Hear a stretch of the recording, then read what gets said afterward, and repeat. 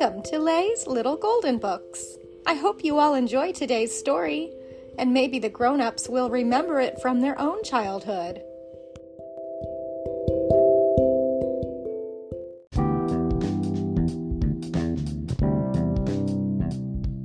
The Remarkably Strong Pippi Longstocking, retold by Cecily Hogan, based on the motion picture Pippi Longstocking, a little golden book. Out at the very edge of a little town in Sweden lived a brother and sister named Tommy and Annika. Often as they played in their garden, they looked over at the big empty house next door. Its name was Villa Villakula, and more than anything, Tommy and Annika wished that an exciting playmate would come there to live. Then one day, it happened. "Look!" exclaimed Annika. "There's a horse on the porch at Villa Villakula." At the same moment, their new neighbor came up the walk. She had moved in, all by herself. As Tommy and Annika watched, she picked up the horse and set him down on the ground. "Nobody can be that strong," Tommy gasped. But when Tommy and Annika ran over to Villa Villakula, they learned that Pippi Longstocking was that strong. She was also the most unusual girl next door they had ever seen. She had carrot-colored braids that stuck straight out from her head. Her nose looked like a small potato sprinkled with freckles, and her mouth was very wide indeed. Her legs were covered by long stockings, one green and one orange, and she wore floppy gray shoes that seemed twice as large as her feet. On her shoulder sat a little monkey all dressed up in his Sunday best. "My monkey's name is Sir Nilsson," Pippi explained proudly. Then she introduced Tommy and Annika to Horse, who would also be living in Villa Villakula with her. "But Pippi, haven't you a mama or papa?" asked Tommy, his eyes wide. "Yes, I have parents," Pippi told them. "They're just not here. My papa is a cannibal king on a South Sea island, and my mama is up in heaven." "But who tells you when it's time to go to bed?" Annika asked. "I tell myself," Pippi explained. "First I say, quite nicely, 'Pippi, go and sleep now.' And when I don't obey me, I tell me, much more sternly, 'Pippi, you go to bed now.' And if I still don't listen, then I give me a spanking." When people in town heard about Pippi, they decided she must go to live in a children's home. "Surely," they said, "such a young girl needs someone to tell her what to do." Tommy and Annika, of course, didn't want Pippi to leave Villa Villakula.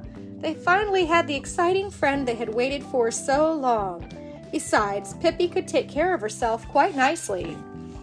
Maybe Pippi wasn't the neatest cook in the world, but her pancakes and cream cakes were the best that Tommy and Annika had ever eaten.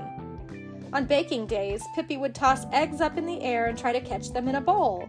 If an egg happened to land on her head, Pippi would just smile. "Raw eggs are good for the hair, that's what I've heard," she'd say, and they would all giggle as egg yolk dribbled down Pippi's face.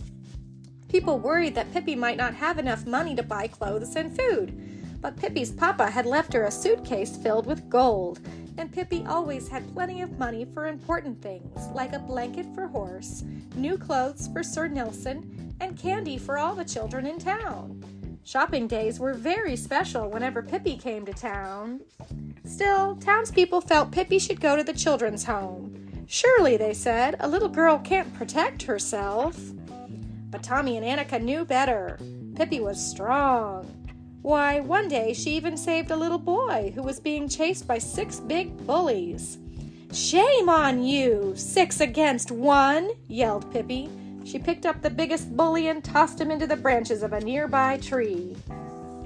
Then one night, Pippi really showed everybody just how well she could take care of herself. It happened this way.